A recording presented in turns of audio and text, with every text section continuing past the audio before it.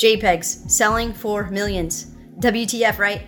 While most of us in crypto have already wrapped our heads around the value proposition of Bitcoin, Ethereum, and other crypto projects in this new developing financial landscape, this JPEG NFT manic euphoria is a lot more difficult for us to grasp. Hello, I'm Crypto Casey, and in this video, we will lay out a simple, easy to understand framework for beginners and experts alike that will help us see the current value and potential future value of this new and exciting asset class, NFTs or non-fungible tokens. This particular video explanation was inspired by a Twitter thread posted by economist and entrepreneur Natasha Che. So be sure to check out and follow her Twitter account for more interesting macroeconomic ideas she applies to the crypto world. If you haven't already, please check out my guide that breaks down what NFTs are for beginners by clicking on the link above. You can watch it before or after this video, and either way you will vastly and more deeply understand potential new investment opportunities in this space. This week's episode is brought to you by Crypto.com, an exchange with over 100 different cryptocurrencies and over 20 different fiat currencies.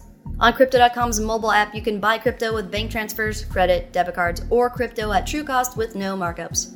They also have a desktop exchange that is solely for crypto-to-crypto trading. If you use the link below to sign up for Crypto.com, you'll receive $25 worth of cryptocurrency for free when you use the referral code CryptoCasey, all while supporting the channel. Also, every Wednesday, I conduct a weekly AMA or Ask Me Anything at Instagram.com/CryptoCasey. So use the link to my one and only official Instagram account listed in the description area to follow me and ask me anything you want every Wednesday. Awesome. So let's explore the value proposition of NFTs or non-fungible tokens.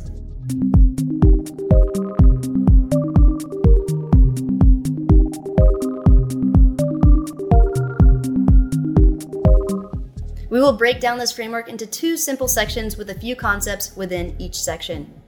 Section 1, assets. So what is an asset? An asset is just a fancy financial term that refers to something useful or valuable whose ownership can be transferred to another person or entity across space and time. It can be something physical like gold, it can be something digital like Bitcoin, it can be something abstract like expertise, it can be a financial instrument like a 401k, or it can be anything that helps you generate income, like a computer or a cell phone, for example. So there are important concepts we need to understand about assets. So let's break them down together. Concept 1, valuation of assets. The value of an asset, or what an asset's price is based on, is determined by a few variables. 1, how well they are able to preserve value over time. 2, how efficiently ownership of the asset can be transferred.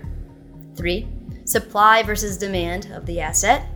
4, its ability to generate income or produce cash flow over time, like cash flow from rental properties or income you can generate using an asset like a computer or machinery like a tractor.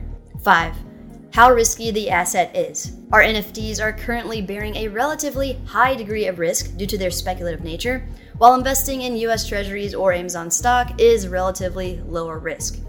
And 6, liquidity, which is just a fancy finance term that is twofold.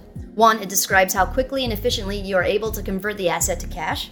And 2, it describes the level of activity in a market, or how many people are buying and selling in a market and at what frequency. So houses typically have lower liquidity because it takes longer to convert them into cash, while Bitcoin has higher liquidity because there are a lot of buyers and sellers trading at high frequency, so you can sell it instantly with the tap of a button for the most part. Cool. Now that we know what an asset is and what variables determine its price, let's move on to the next concept of assets. Concept 2, fungibility versus non-fungibility. Fungibility describes an asset's ability to be evenly swapped with another asset of the same type. So a fungible asset is something that is interchangeable. For example, a $100 bill is fungible because if I have a $100 bill and you have a $100 bill, and we interchange those bills, or I give you mine and you give me yours, the value doesn't change. Ethereum and Bitcoin are both fungible assets as well. One whole Bitcoin is no different from another whole Bitcoin. Same goes for Ether. One Ether is no different than another Ether, as the value is equal. A non-fungible asset is something that is not interchangeable and not divisible for the most part. It's anything that cannot be copied or replicated. For example, your pet dog is non-fungible because let's say you have a pet dog and I have a pet dog, and then we swap dogs. Even if we have the same exact type of dog and they look the same, each of the dogs harbor their own unique personality, memories, and abilities.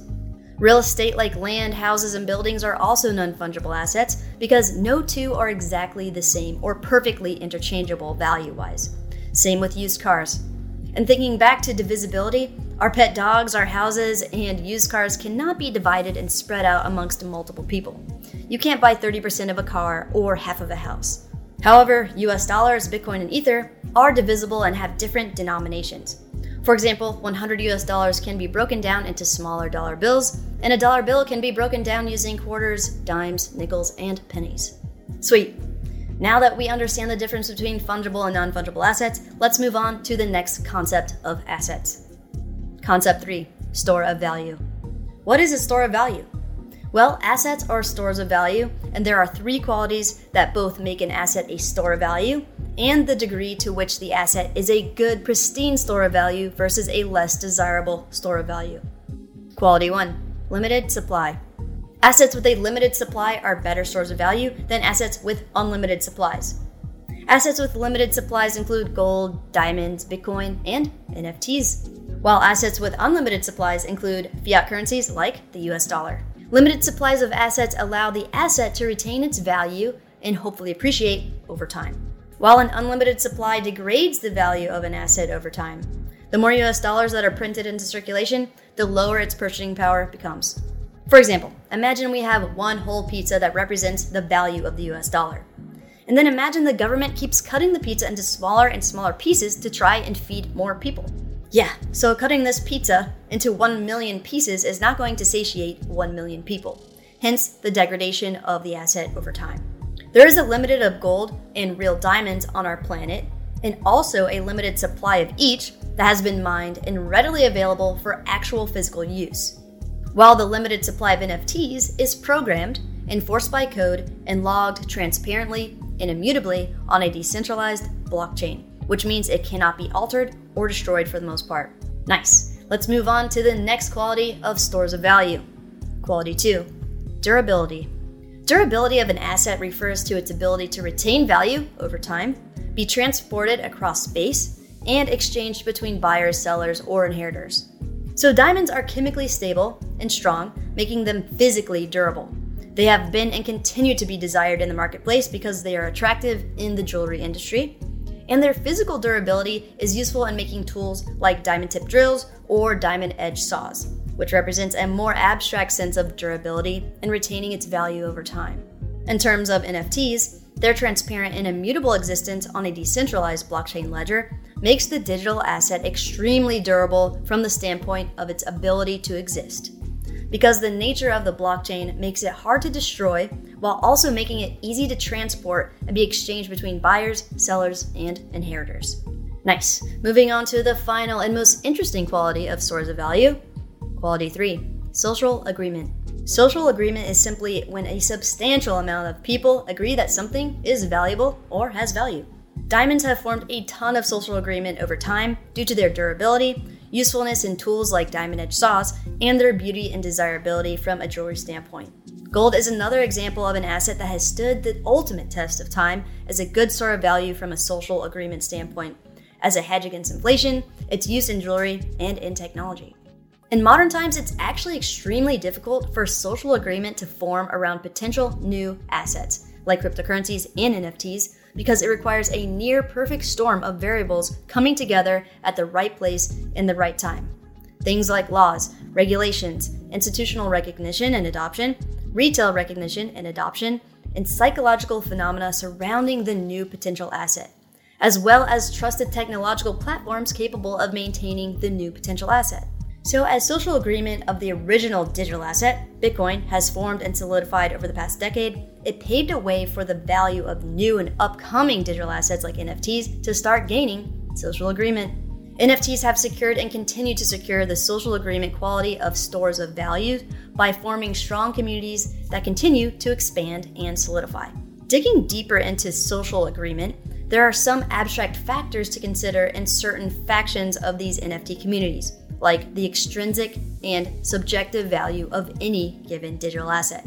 I break down subjective versus objective value extensively in the NFT guide I recommended checking out earlier, because it's one of the hardest concepts to understand when watching the $1 Million JPEG Mania, but will also likely be a eureka moment that creates more social agreement of NFTs among us all. Concept 4. Subjective value. Subjective value is the idea that an item's value to a person is dependent on that person's beliefs, perceptions, or preferences. Which is why there are people willing to buy a 100-year-old printed paper of Ty Cobb baseball card, and why others are willing to shell out over $2 million for a football card of Tom Brady. Would I pay any amount of money for those sports cards? No, because I don't really like sports cards. It's not my thing. But there is clearly a market out there for it, or simply a substantial group of people willing to buy, sell, and invest in sports cards. So clearly within the social agreement realm, there are factions of communities that place high subjective value on some of these JPEG NFTs.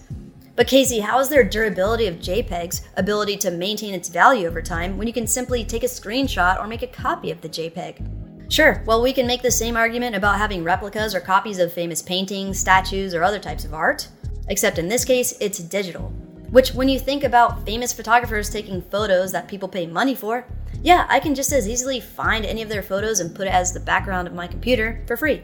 So yes, I know it seems ridiculous that JPEGs are selling for millions, but in the next section of this framework, we will go through and illustrate the long-term macro background that is creating the perfect storm, an environment for NFTs to exist and thrive as an investment vehicle. So before you say, Casey, people are buying and selling NFTs to themselves, creating false trading activity.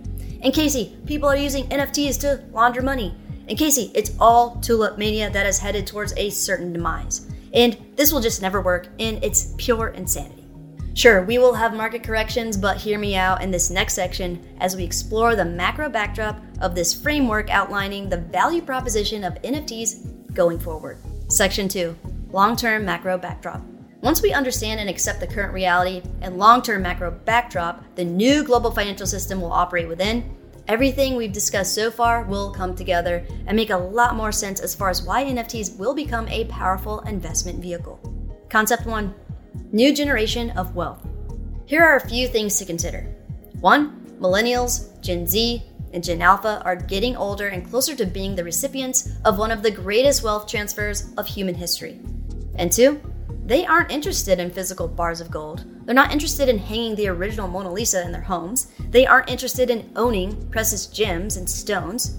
The new generation of humans largely live in the digital world. These currently static JPEG NFTs will eventually have other attributes added to them, like the ability to move and interact within virtual worlds and metaverses. And digital value within gaming ecosystems have long been proven decades ago with games like World of Warcraft. Smart, savvy business people and investors know this and see the writing on the wall. I mean, let's think about it. Just this week, Sotheby's brings in $26 million with Bored Ape NFT bundle. Sotheby's, a British-founded American multinational corporation founded in the year 1744, one of the world's largest brokers of fine art, jewelry, and collectibles, why would they auction off JPEG NFTs of cartoon apes? Because they are determined to survive in this new macro environment that is unfolding right before our eyes. They know Gen Y, Gen Z, and Gen A probably had no idea what Sotheby's was or is until they got into the NFT space. And they know what we discussed earlier, which is all of the wealth in the world is being transferred to people that largely have no interest in Sotheby's original line of business, that being real physical art, jewelry, and other physical collectibles. On Sotheby's part, this is an act of marketing, resilience, early adoption of new digital assets, and a host of other things that will give them an edge in an ever-changing environment and will probably help them survive going forward for now. Awesome. Let's move on to the next concept of the long-term macro backdrop. Concept 2, global asset shortage. If you've watched my previous videos, we've discussed how there is a massive shortage of pristine collateral like US Treasury bills, which is why banks are choosing not to lend and why they would rather park their cash somewhere in exchange for actual collateral like US Treasuries. If you haven't yet, check out my video explaining the structure of the current financial system that breaks all of this down by clicking on the link above. So what is the global asset shortage? Since the early 2000s, there has been a massive shortage of assets on a global level. Let's explore why this happened and how it will continue to happen. The long and short is the available supply of assets is not keeping up with the increasing global demand for assets by retail investors, institutional investors, insurance companies, banks, and governments alike. Why is it so?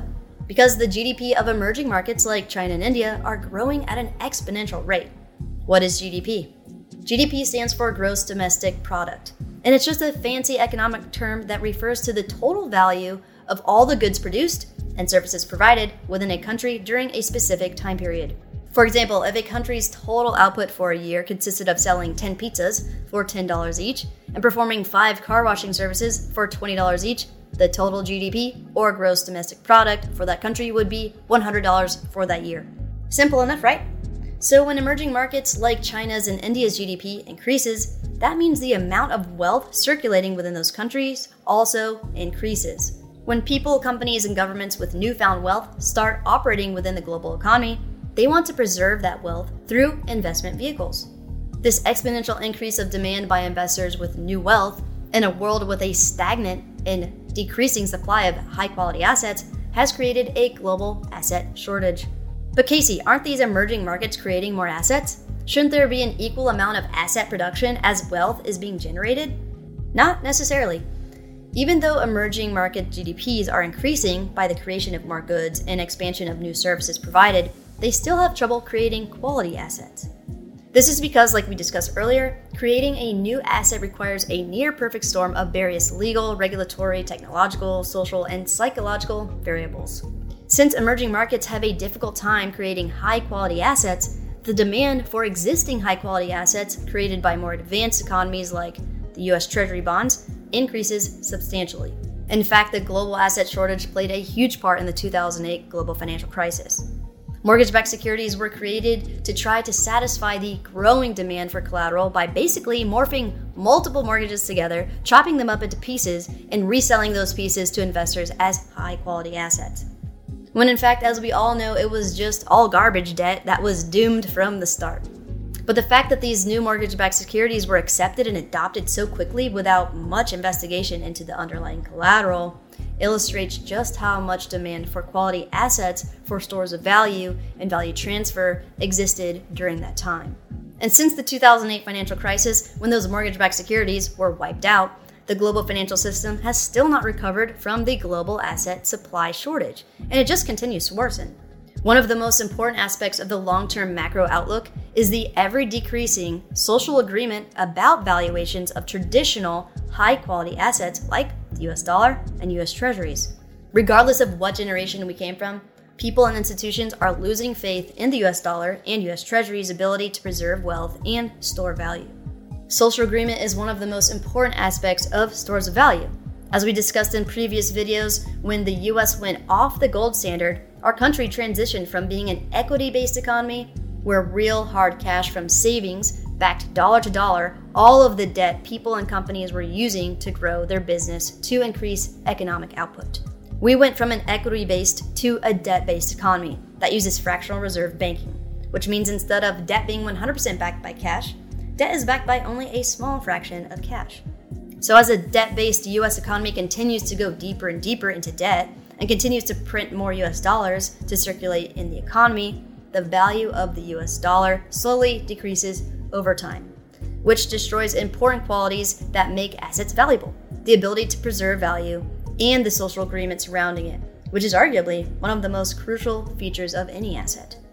The slow degradation of trust in traditional financial assets in the midst of the largest global asset shortage in history, and ultimately as wealth transfers to younger digital-savvy investors, paints the current long-term macro backdrop.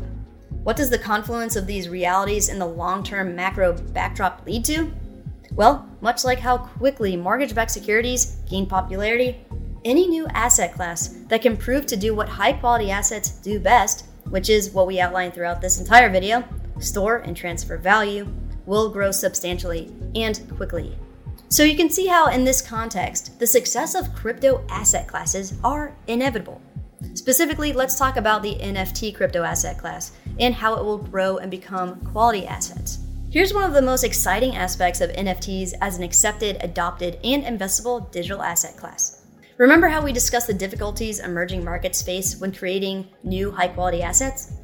Well, with the nature of the blockchain, NFTs are ultimately created, transferred, and stored on. The creation of assets is democratized. What does that mean? Basically, everyone, regardless of your country and where you live, now has the ability to create durable, limited, verifiable digital assets that can be easily owned, stored, transferred, bought, sold on a global decentralized database. So sure, they are just JPEGs for now, but the JPEGs and people behind them create value through their stories, provenance, lineage, and social agreement within communities.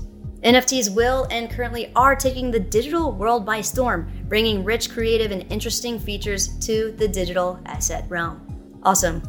Thank you so much for watching this video, and I hope this video gave you more clarity about the potential future value proposition of the exciting new digital asset class of NFTs. If you enjoyed the content, please make sure to like this video and subscribe to my channel for more crypto content.